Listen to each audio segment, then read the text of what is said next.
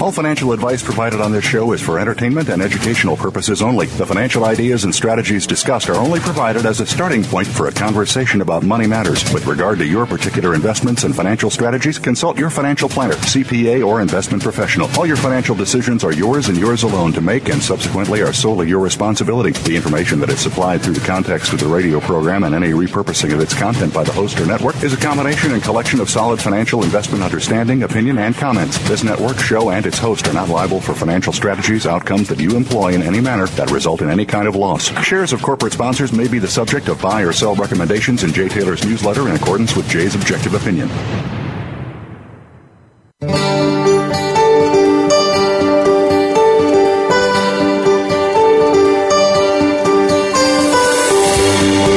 Welcome to Turning Hard Times into Good Times with your host, Jay Taylor.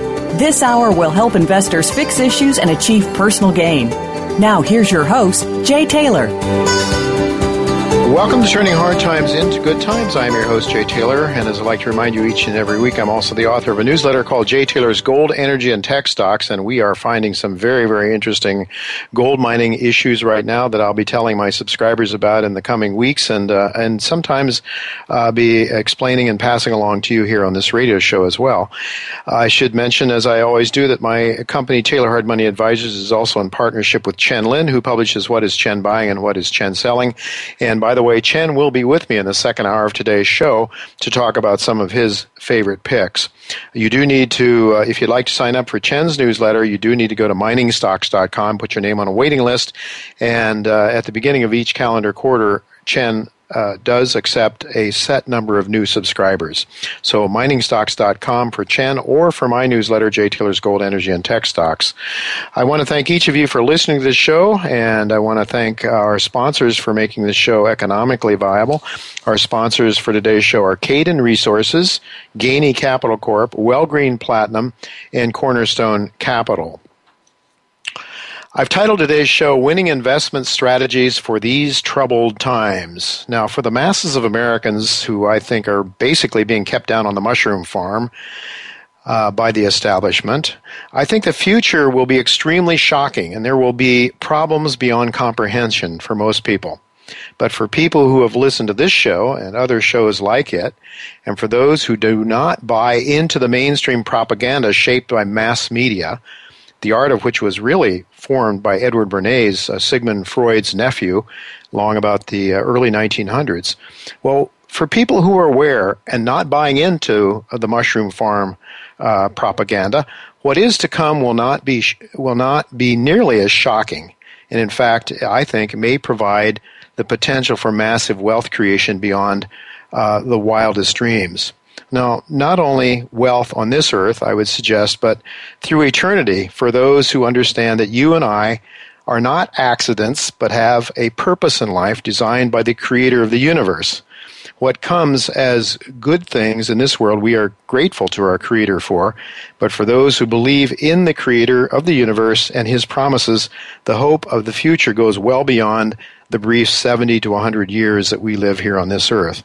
So in other words, I believe the best is yet to come for those who understand and respect and worship the Creator. But for now, of course, we have to focus on the here and now. So today, in just a few minutes, I will be talking to Ivan Bebek, who has done a masterful job of building wealth for the shareholders of Cayden Resources, and I'm happy to say I am one of them, and my subscribers, many of them also have purchased shares of Cayden Resources.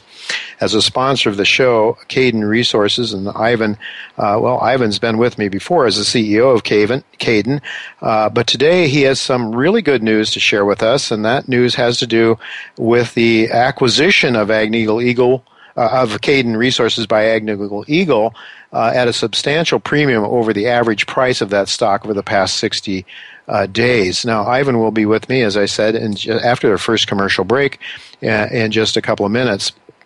Following Ivan, John Kaiser will be with me.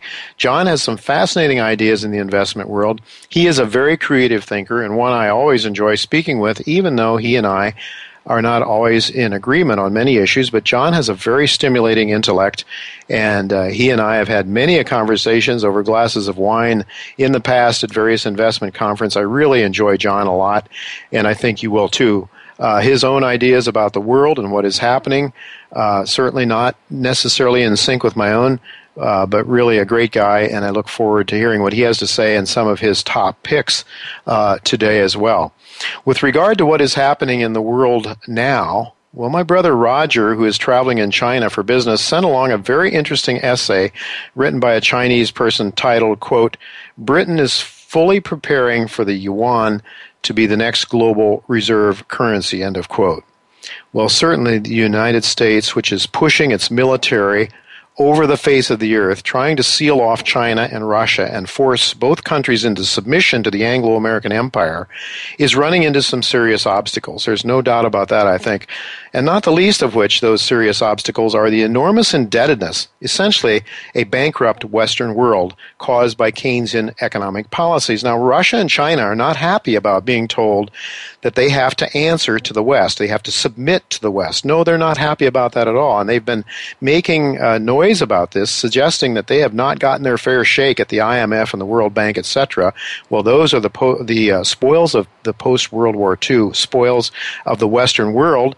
And quite frankly, the Western world isn't interested in giving Russia and China a fair shake and an even say in the world and what's going on. So the Russians and the Chinese and the BRIC countries are setting up their own financial system to protect their own interests. And so I think that, that is really what is at the heart of the artificial claims against Putin in the Ukraine. I mean, it's really, we talk to Daniel McAdams on a regular basis on this show, and Daniel provides us with information about what is really going on in the Ukraine and in the Western world, and our propaganda machine that is really keeping people, as I say, down on the mushroom farm, not only in geopolitics, but of course, and first and foremost, with respect to the U.S. economy, which is certainly not doing anything nearly as well as the establishment would have us believe it is. Well, unfortunately, Daniel won't be with us today. He's on his way traveling to Washington for a conference. But David Jensen will be with me in the second hour to talk about the bastardized and manipulated London and New York metals markets that are being used as a manipulation ploy to keep the American people really from swapping their worthless dollars into real money, gold. Because as Alan Greenspan understood and spoke so eloquently in his 1966 essay that he wrote for Ayn Rand's newsletter, Gold and Economic Freedom was the name of that publication, of that particular essay.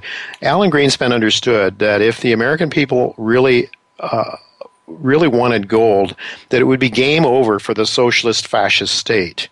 And so we have to keep people down on the mushroom farm, keep them ignorant about what their money is really worth, and keep them conned into buying into the Anglo-American Empire's propaganda. But as I say, the Chinese and Russians are not easily manipulated, and they are not as easily dumbed down as Americans are these days. And so I believe we are facing some enormous confrontations globally in the not-too-distant future, and David Jensen will be with me in the second hour at jtaylormedia.com to talk about that. And finally, also in the second hour, I'm delighted to say that Chen Lin will be joining me to talk about some of his favorite stock picks in the biotech, energy, and gold sectors. And Chen has been an exceptionally successful investor, so I'm sure you won't want to miss what he has to say during the second hour. And by the way, he'll have some insights, I believe, that are very unique and very helpful with respect to his native country, China, as Chen has grown up in Beijing. So Chen and David will join me at J. Taylor Media at 4 o'clock p.m. today. And speaking, as I mentioned, Chen has been extremely successful, so you'll certainly want to hear what he has to say. But speaking of success, we do have to go to commercial break now. But when I come back, I will be talking to Ivan Bebek, who has helped his shareholders reap a gain of over 140% so far this year. His company, Caden Resources, has just agreed to a takeover by Agnico Eagle. So you'll want to hear what Ivan has to say, not only about what he's doing now, but I think into the future. He's been a remarkably successful CEO, a very young man yet, and I think Ivan Bebek has an awful lot more to offer. So don't go away. We're going to be right back after a commercial break with Ivan Bebek.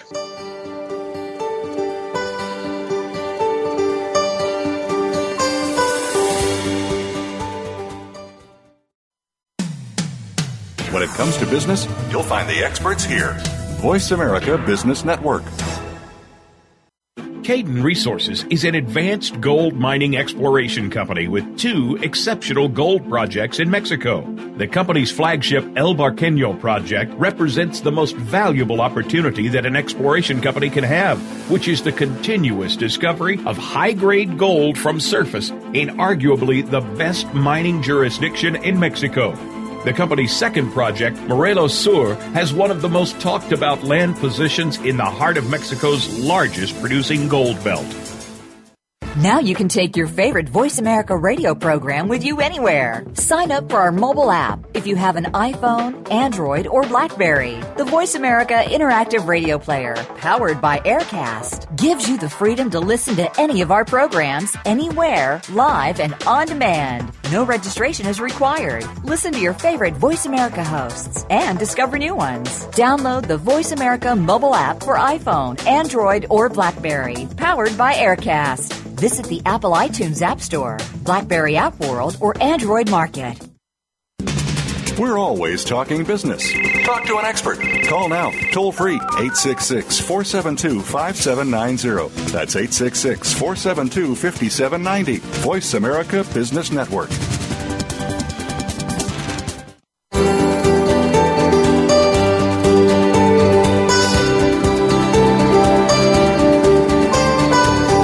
You're listening to Turning Hard Times into Good Times with your host, Jay Taylor. If you have a question or comment about today's show, Jay would love to hear from you at 1-866-472-5790. That's 1-866-472-5790. You can also send an email to questionsfortaylor@gmail.com. That's questions, the number 4, Taylor@gmail.com. Now, back to our program. Welcome back to Turning Hard Times into Good Times. I'm your host, Jay Taylor, and I'm really pleased to have with me Ivan Bebek of Cayden Resources. Cayden Resources trades in the Toronto Exchange under the symbol CYD, and it trades in the United States under the over-the-counter market under the symbol CDKNF, and that's where I purchase my shares, and I can tell you I'm a very happy shareholder today, and for reasons that will become apparent to you who may not be familiar with the Cayden Resource story. In just a couple of minutes, Ivan Bebek will tell us all about it, but the company has 49.8 million shares, roughly speaking, outstanding. I saw earlier today trading at $3.15. I picked it up in my newsletter to $1.26 or something like that. So my subscribers are quite happy for the most part. Market cap of $157 million, but the real story here is that Agnico Eagle has made a friendly offer to buy out Cayden Resources, and that's at something like a 52% premium over the average share price over the last 60-day period. Well, welcome, Ivan. It's really good to have you back with me again. Thanks, Jay. Thank you very much for having me on the show now, and I'm really glad we met when we did, and you took an interest in us both as an investment and as an expert opinion, because you really do have a good eye for good assets and good management. A lot of our earlier discussions, you complimented certain things about the company that were being done very well, and it related into a very successful deal, which we're very happy about for our shareholders. And so thanks again. I appreciate it. Well, thank you, Ivan, and I can tell our listeners that, there are a few CEOs that I have come in contact with over the many years that I've been involved in this sector. Probably Ivan was a grade school kid, if that, when I first started covering this sector.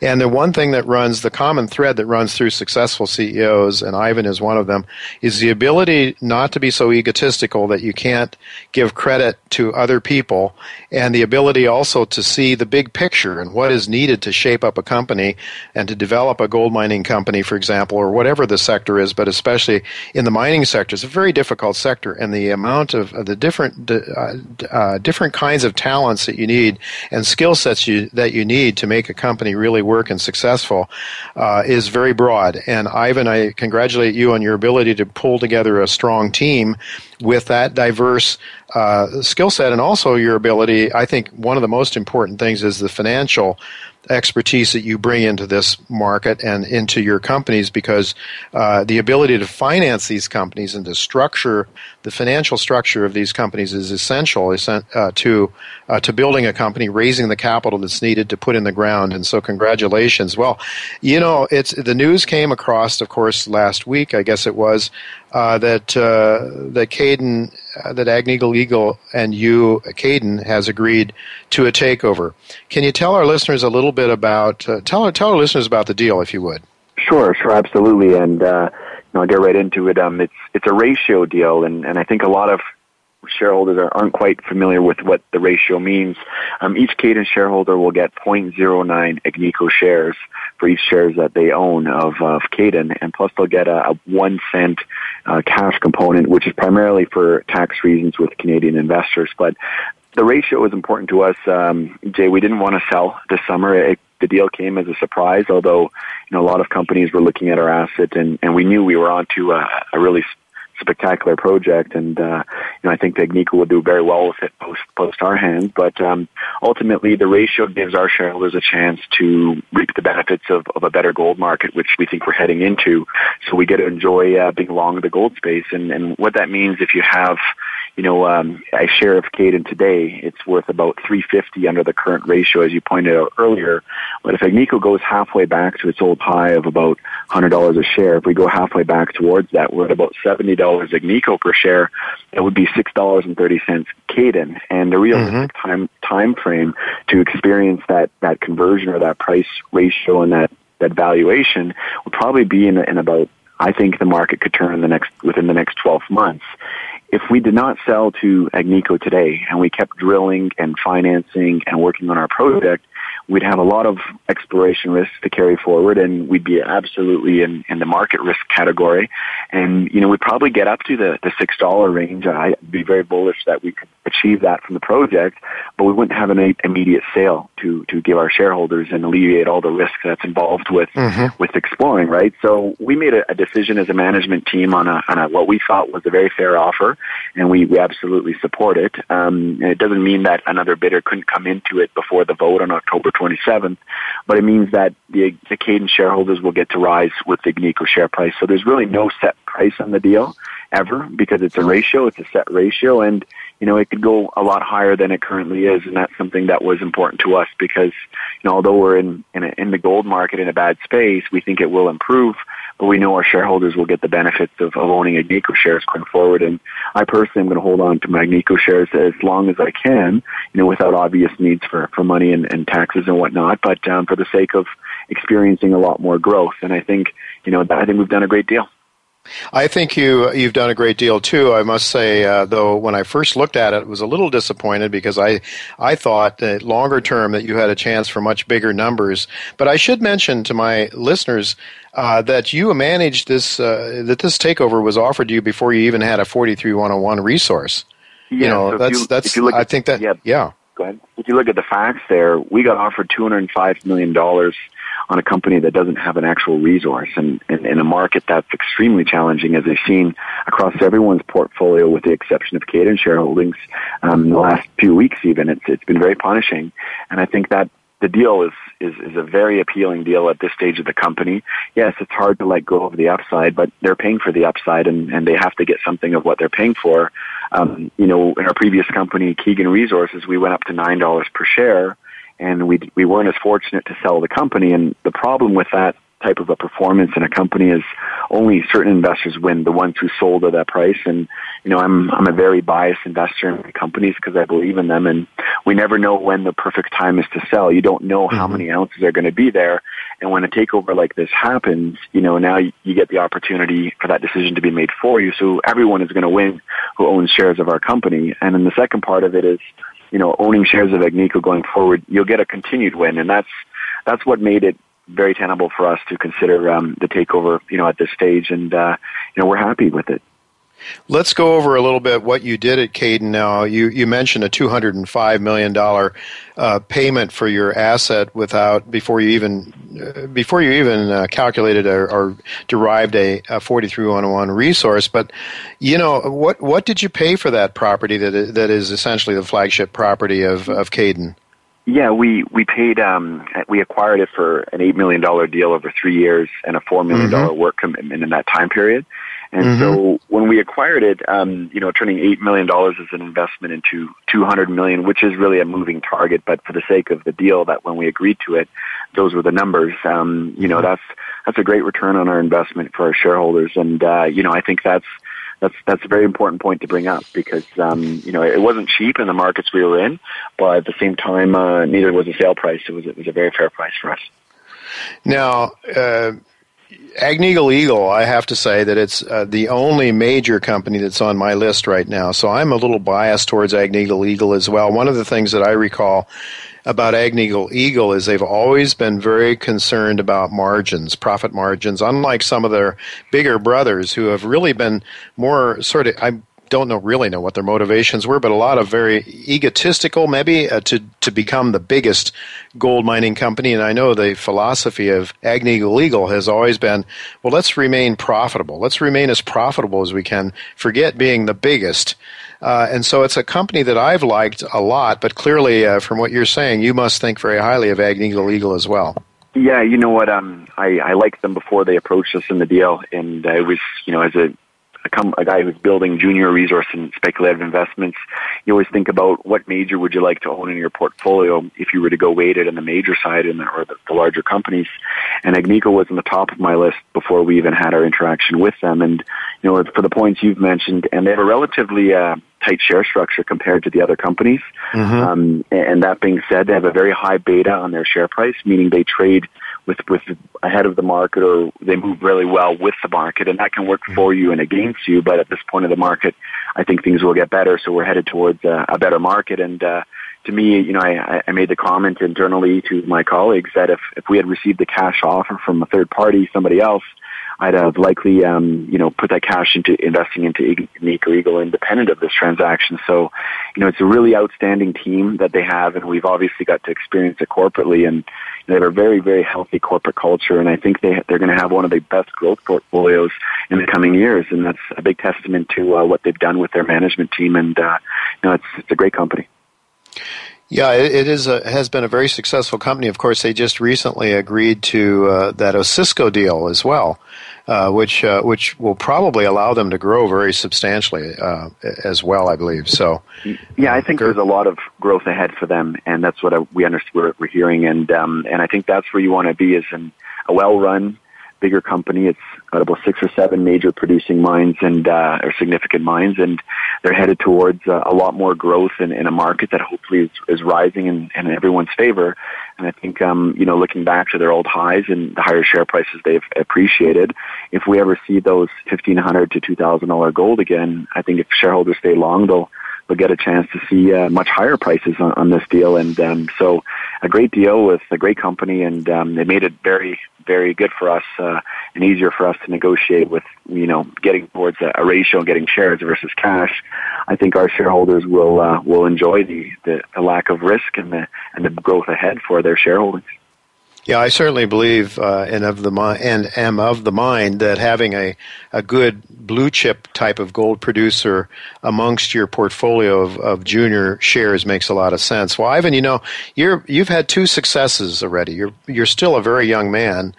I can't imagine that you're ready to go out and and hang them up and play golf and listen to the birds chirp out on the fairway. I would imagine that you must have some other ideas in mind. You've had 2 successes in a very short period of time. You must have your eyes on some other goals. What are you planning to do next? Yeah, well, that's a great question, and we have a really outstanding technical team, and the whole team of the company is strong. It's an amazing group, and I'd say we have great corporate culture within our team, and the way we work well together and the expertise of everyone on the team is what really drives and gets these kind of results out of our companies. And we're very young as far as the average mean of mining companies, but we'll take a small break, and we're going to go look to do it again. as I said previously to starting Cayden, when we did Keegan, we learned a lot along the way, and we've learned a lot more with Cayden. And I think you're always learning, but your product gets better and better for shareholders. In our group of companies, we have a company right now called Orin Resources, the symbol's AUG in Vancouver. And my partner, Sean Wallace, who's been a partner with me from Keegan through Cayden and everything we've done, he's going to be spearheading that company as a CEO and looking to do what we did with Cayden. The Cayden team is definitely involved, but it's this will be Sean's turn per se, and I think he's on to a significant, or we are on to a significant acquisition, hopefully by the end of this year, and it'll be something that's district scale and have the opportunity to drive into what Cayden has, and that's our model, is look for big projects with excellent mining jurisdictions and something that could potentially deliver, a big end result, being a takeover or a very significant mine. In terms of the rest of the Cayden team and everyone else, once they're back from taking some time off, probably sometime later next year, we're going to be patient, but we're going to look for something really, really aggressive to go after in terms of the exploration business, and we're going to keep going, go look for another major gold mine. Well, I'll certainly be wanting to keep in touch with you, Ivan, for sure. AUG is a symbol, and so we'll keep that on the radar screen and try to keep up with what you're doing. Before you leave, though, I do have to pass along a comment or two from a subscriber of mine who is also an investor. And his complaint, he says, he raises this question. He says, why is Cayden being sold for a pittance against the backdrop of its continued excellent drill results and rising share price, even in a crappy gold market? He says, they don't even have, it's not even a single mine, but a district. Has it been shopped around? Have you shopped it around? He wants to know. And does Mr. Bebek realize what this company might fetch when the price of gold turns around again? Now, I think you've sort of covered those issues already, Ivan, but maybe just for the sake of this investor, maybe you would just like to address some of those points again. Sure, and I think the one word that the investors left out is the word potential, and it's a big word in our company with our asset and where it's at right now. There's potentially a district, there's potentially all these deposits, and the offer was one that was mixed. We weren't shopping it around, but you always keep your options open so you can maximize value for your shareholders. And I think the word potential is a fine balance between there being a mine and the word potential. And it takes a long time and a lot of money, a lot of risk to get to the mine. And, you have to make a call when an offer comes on the table.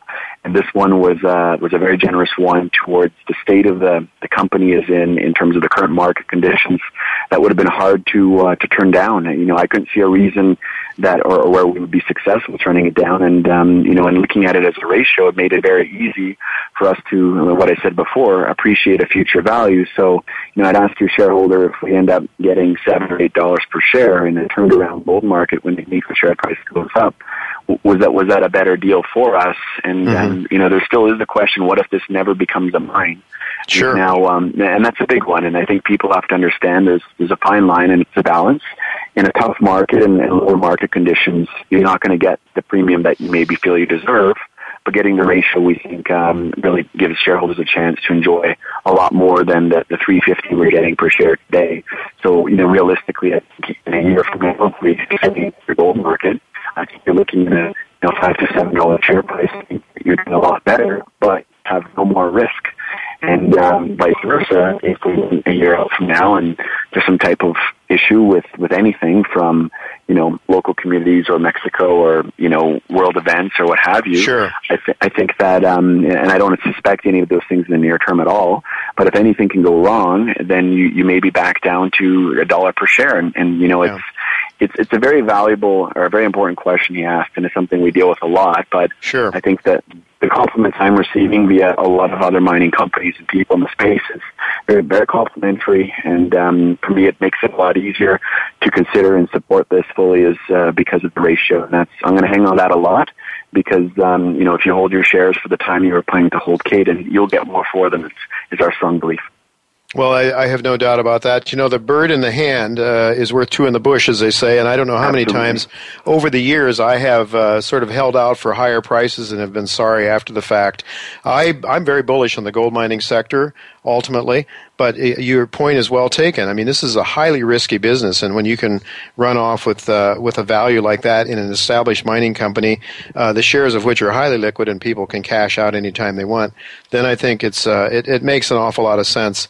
And I want to thank you very much, Ivan, for being with us. We are out of time, but I look forward to talking to you sometime in the near future about your new endeavor, symbol AUG. Perfect. I will keep in touch, and thank you very much, and thanks to all your shareholders for their support. We very much appreciate it. Thank you very much, Ivan. Well, folks, that's all the time we have for the first segment, but don't go away because John Kaiser will be joining me. John always has some very interesting stock stories to relate to us, so I'm sure you won't want to miss what he has to say. So I'll be right back with John Kaiser after the commercial break.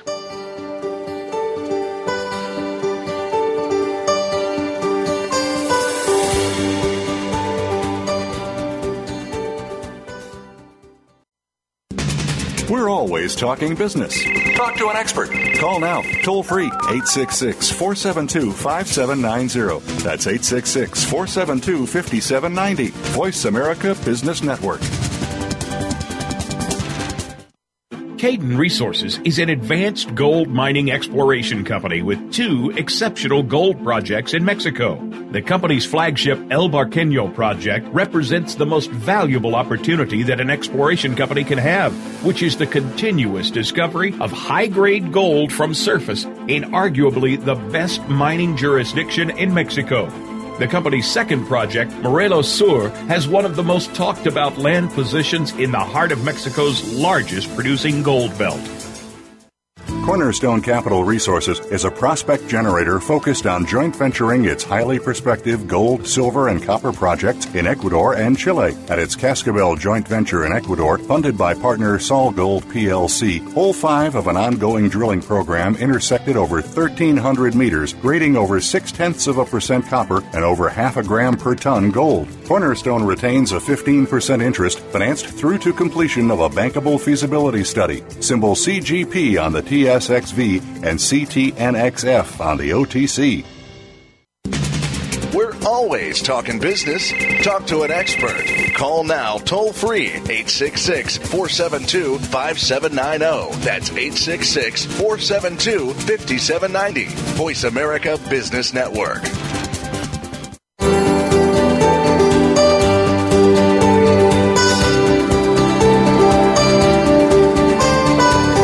You're listening to Turning Hard Times into Good Times with your host, Jay Taylor. If you have a question or comment about today's show, Jay would love to hear from you at 1-866-472-5790. That's 1-866-472-5790. You can also send an email to questionsfortaylor@gmail.com.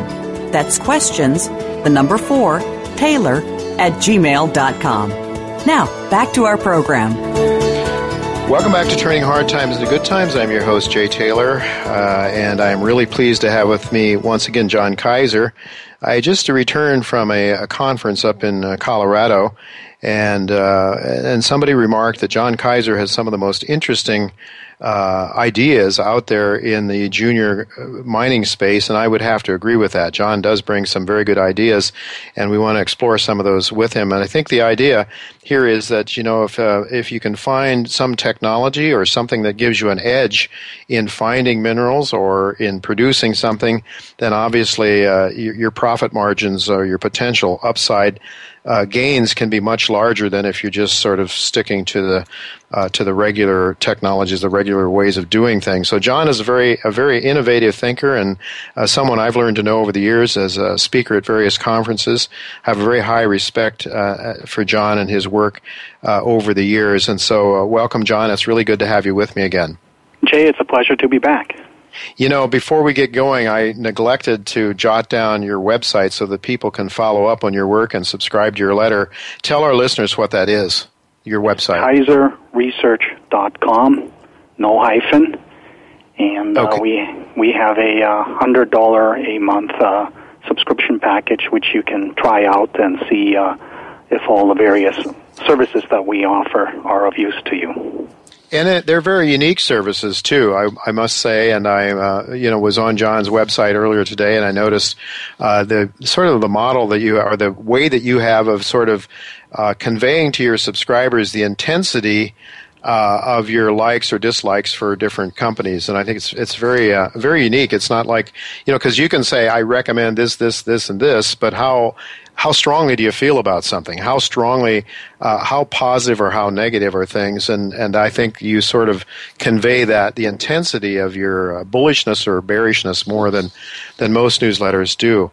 John, I want to get into some of the ideas that you have and some of the stocks that you have recommended, but maybe before we do that, we can talk about some of the macro views. You're suggesting that we're going to have the quantitative easing will come to an end. You really believe that's going to happen? Well, if you look at the way the American economy is plodding along, it shouldn't really end. But they have decided to do it, and I think it's necessary because it's like it's an artificial stimulus. It keeps the market propped up. As long as the market's artificially propped up, businesses are going to sit on their cash and just use whatever cash they have to buy back their own shares.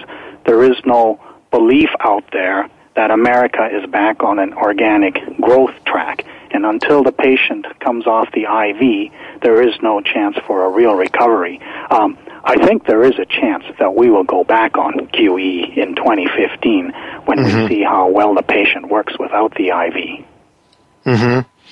Okay. In other words, how well the patient doesn't work without the IV, you mean? That's right. If he keels over, they're going to say, uh-oh, we took him off the drip medication too soon. Yeah, you start hearing the that sound going off that there's a coronary arrest or something, and all of a sudden it's a code 14 or whatever they call it in various hospitals. All right, so you mentioned also, I mean, I think one of probably the issues that most Americans aren't very focused on, but one that could be have earth-shattering ramifications is the Scottish vote that's coming up, I guess this week, right? Yes, Friday I think is the vote, and it's now pretty close race as to what was assumed a year ago to be just, okay, we'll let them go do that. Now all of a sudden the yes side has a chance of winning, and I think this will destabilize Great Britain's role in the grand scheme of things. Yeah, I mean, there's I saw some statistics showing that the amount of oil that is produced off the Scottish shores is very substantial. I don't know, I can't imagine that Britain would allow that to just give that up. So even if the race were to go in favor of the yes for succession, that for seceding from Britain, that the British would just take it. Would just allow that to happen. I mean, I can't imagine. I don't know the legal ramifications.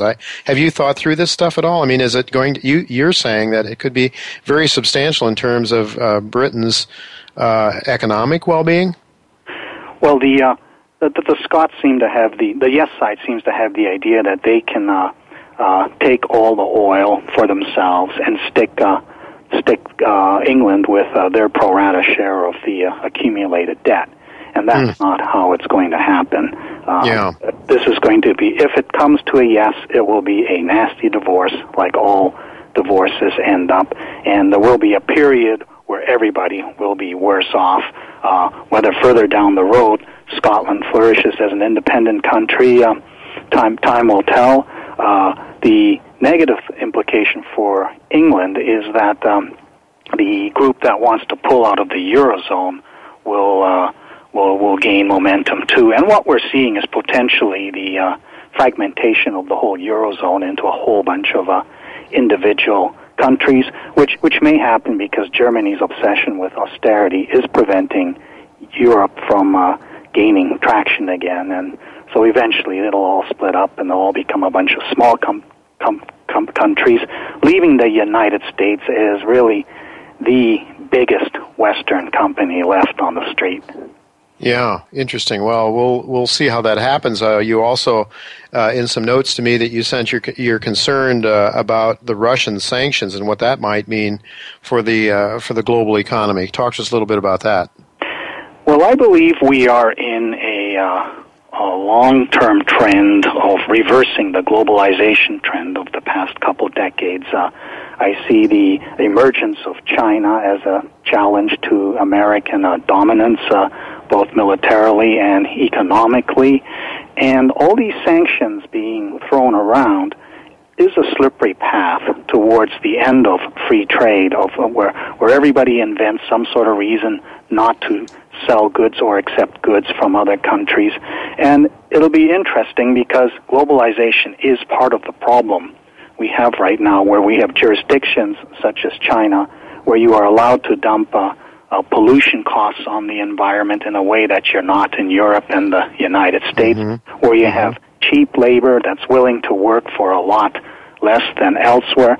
And this has created an imbalance in exports. So countries like China have a much better ability to export goods to higher cost jurisdictions like Europe and the United States. And that's part of the malaise over here, because not everybody can become a software engineer or some other specialist. Ordinary people still need to do ordinary people in order to consume ordinary things. And I think this is the problem going forward, is what are all these young people who aren't the top 10% going to do to earn the kind of living that our generation has taken for granted, but which is not so obviously available in the economy of the future.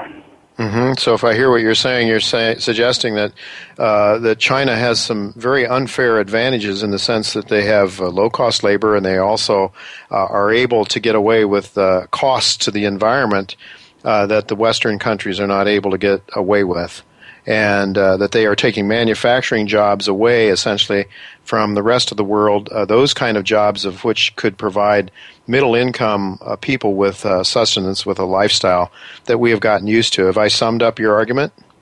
Yes, I mean, that has been the story for the past couple decades, and it's also a reason why we do not have the kind of inflation that everybody has been predicting, because there is no pressure on wages.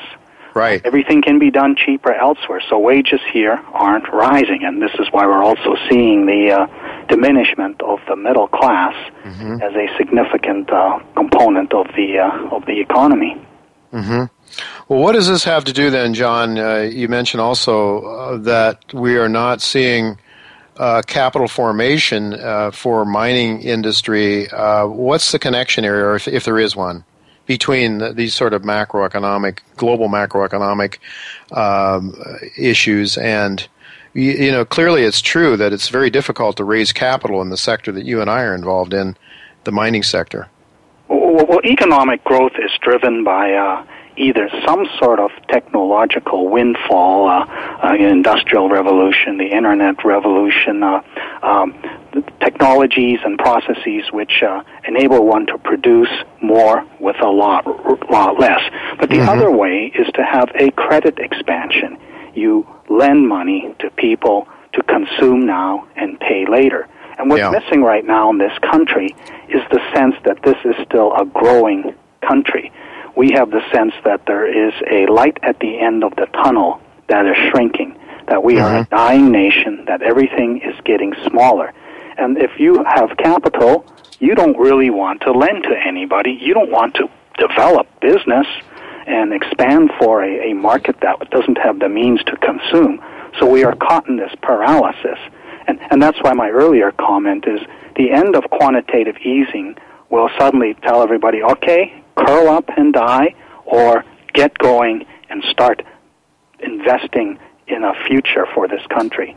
And with that will come jobs, and as soon as there's job security, there will come loans, and it becomes a virtuous circle. Right now, we have the reverse vicious circle. Yeah, it's a contracting circle, no question about it. But you got to get to the point, it seems to me, where the middle class has some disposable income to get industry thinking about expanding again. How do you get there? Well, it's going to be tough, and I know this is not a popular theme on your show, but security of your health care and so on, and your retirement, all these assumptions encourage people to spend now, if you can make a positive assumption in this regard. However, if we are heading into a world of austerity, where we're going to cut back on services and throw people onto their own means in terms of taking care of their retirement or dealing with escalating health care costs, you are going to become a big saver. You are going to save your money and not invest it, not spend it. And it is this growing fear that there is going to be nothing, at least at the state level, to take care of individuals down the road, which is further encouraging people to just, batten down the hatches and prepare for a worse future. Yeah, well, there's no question about it. And, of course, I don't know what your thoughts are on this, but it seems to me that the inflation rate that is talked about the government, and I agree with you that it has not gotten out of hand like a lot of people thought it would with all this money creation, but that the inflation rate is probably somewhat higher than what the government claims it is. I don't know if you're in agreement with that. That's my view. And that if you really look at that, a higher inflation rate, that in fact the middle class is worse off than the official statistics suggest. And so just for the mere purpose of survival, people are doing what you're saying they're battening down the hatches. Yes, and the inflation, I mean, if you're the shopper in your household, you can see, the stuff costs the same, but the bags are smaller. The amounts are smaller. That 20-pound bag of briquettes is now really only 16 pounds of briquettes. Exactly. And now we're starting to see the prices creep upwards. But again, this is more of a slingshot catch-up effect. It is nowhere near the type of a systemic inflation that people fear will, become a runaway type situation. We just do not have the wage pricing power to fuel that sort of inflation. And the governments are not really printing money and distributing it to pay for stuff. Most of this money is going into buying back assets that have no value, where the money was looted in the last decade and redistributed. So that can't really have an inflationary effect. Now, if the banks started to lend aggressively at these low rates, then we could get an inflationary spiral going. But right now, they are not prepared to do that. Oh, I think you're right about that. And the money is sitting in the banks primarily, and banks have been rewarded by being given and paid for holding those reserves in the banking system. Well, I'd like to get on to some of your ideas here. Nevada Exploration is a company you've talked to us about before on this show. Talk to us a little bit about Nevada Exploration, because that's one of sort of a company that I associate with you because of its proprietary, or at least its new way of exploring for gold. Talk to us a little bit about for those who might not be familiar with this company. Tell the story to our listeners again, and where are they? How are they doing these days? Nevada Exploration Inc. is an example of how no matter how hard you work, how innovative you are, in this current market climate, it's very difficult to succeed. They have spent the past 10 years developing a method for looking under the gravel cover of Nevada for anomalies in the groundwater that indicate the presence of a gold deposit. And Nevada has produced over 250 million ounces of gold, and another 100 million are sitting there waiting to be developed, mainly from the edges of the basins or from where the ranges outcrop. But because of Nevada's peculiar geology, half of it has been dropped down and filled with gravel, and the deposits were all put in before this happened. So conceivably, another 300 to 400 million ounces of gold are sitting there waiting to be found. And this company developed it all with capital raised from investors, has collected over 5,000 samples, knows of several dozen hotspots under the gravel. Barrick has now figured out how to do it, is starting to do it. Barrick, I think, is going to end up becoming the most important gold company in the world, because it will eventually find the missing gold. And this is going to be a great thing for the United States, because there'll be another 300 million ounces in the ground that can be gradually mined over the decades. Now, I would prefer that my little junior, in which I own a fair amount of shares and which is now trading at 3 to 4 cents, were the one to lead the charge in finding these deposits, because you can imagine with a company that has a market cap of $6 million, if you start finding 5-10 million ounce gold deposits in Nevada, in the United States, the most secure jurisdiction in the world, the impact on the stock would be extraordinary. But the market is so negative on the prospect of a junior finding anything that they are being starved to death from lack of capital inflows. No, it's sad. It happens all too often in this industry, but with this current market cap. So what are you saying about Nevada exploration to your subscribers? Are you saying put a few dollars in there, but don't go hog wild, or what? Well, the normal cycle that happens with these types of stories at the end of a very long 4 or 5 year bear market is that the company capitulates and does a rollback, and then powerful industry people come up and they refinance the company at a rock price, and the old shareholders get squeezed down to 10% of the new company, and the new companies who benefit from all the accumulated work done, they end up with 90% of the equity and all of the upside. That is the one scenario that faces the company. The other is that some large entity with deep pockets will end up becoming the sugar daddy for this junior and bankroll a major program to build the ultimate map of Nevada, and perhaps even farm in and drill those targets that look the juiciest. If they can shift the funding responsibility to a deep-pocketed company, one that, say, has a whole bunch of royalty income or capital that they really don't know what to do with, then this company would flourish and would not need a rollback. Well, but if Barrick is already there, or Barrick is already in Nevada, of course, are they employing this technology there? We believe, we know that they have figured out the protocols for assaying gold, and gold is very, very low grade in water. It's very tricky to do it. But they have the Gold Rush deposit, which currently stands at 15 million ounces, is completely covered by gravel, and is rumored to have grown into the 25 to 40 million ounce range, which we'll probably find out next January. And I think when that comes out and is official, that's when we'll see Barrick start to take off. And they, of course, are a big company which doesn't need any little companies, so if they were smart, they would simply do a hostile bid at 10 cents, buy out Nevada Exploration, Inc., take their database and start building from that. Instead, what they are doing is they're like an elephant plodding from one spot to another, slapping down claims in an area that might be prospective, doing the gold and groundwater sampling.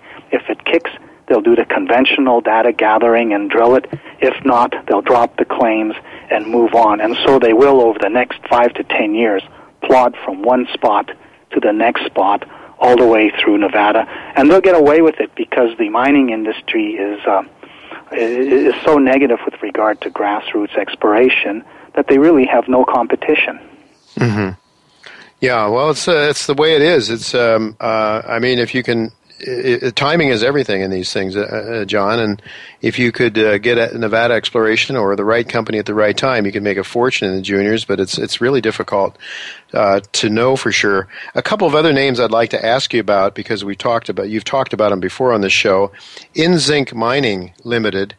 What are your thoughts about that? And maybe you could tell our listeners about that company, because I think correct me if I'm wrong, but I think it's one of your favorites.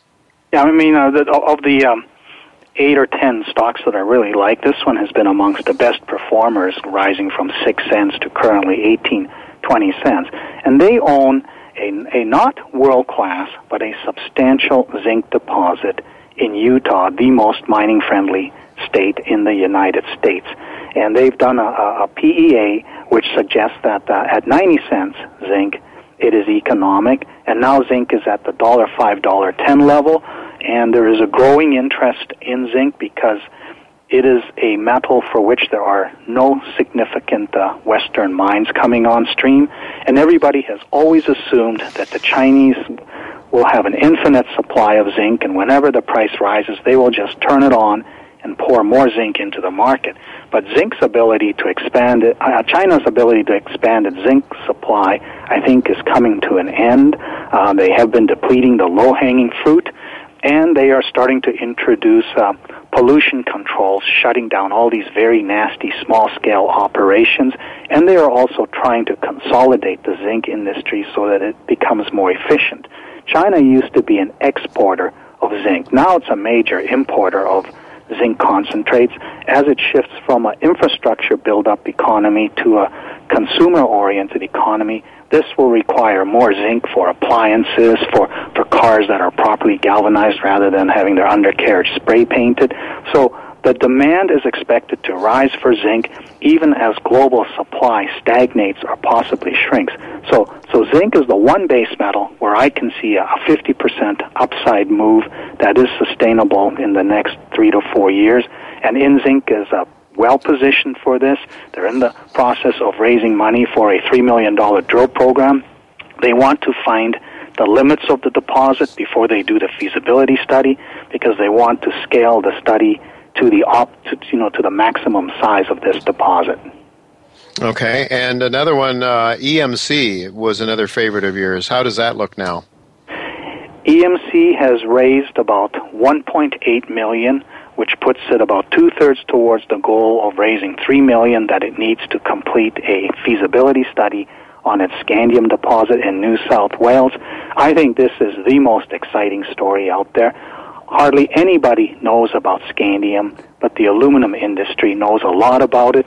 If you can bring a scalable supply of scandium on stream, you transform the aluminum industry. All the energy applications where they want lighter, stronger materials, they are dying to have scandium as the alloying input. The maximum you ever put into aluminum is 2%. It has been a pipe dream or a holy grail for many decades to have scandium, because the deposits that were known in the world were just too low grade.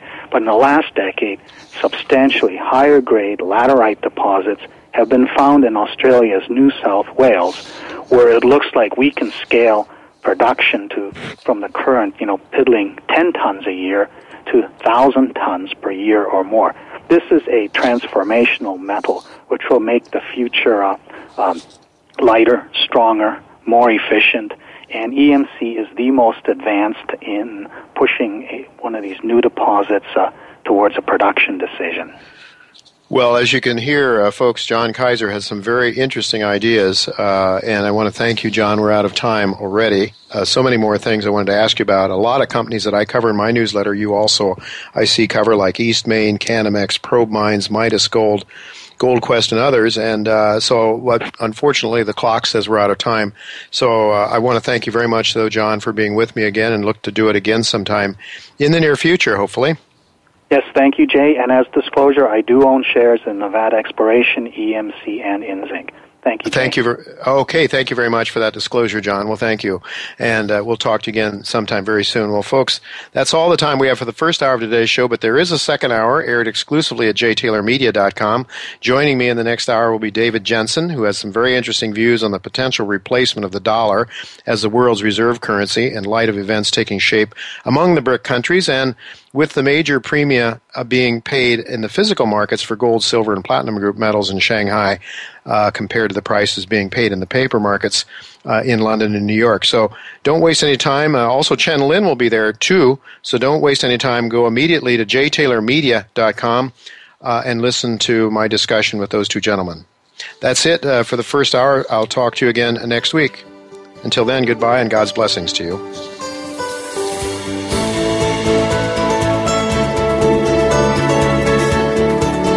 Thank you again for listening to Turning Hard Times into Good Times with Jay Taylor. Please join us again next Tuesday at noon Pacific Time, 3 p.m. Eastern Time on the Voice America Business Channel.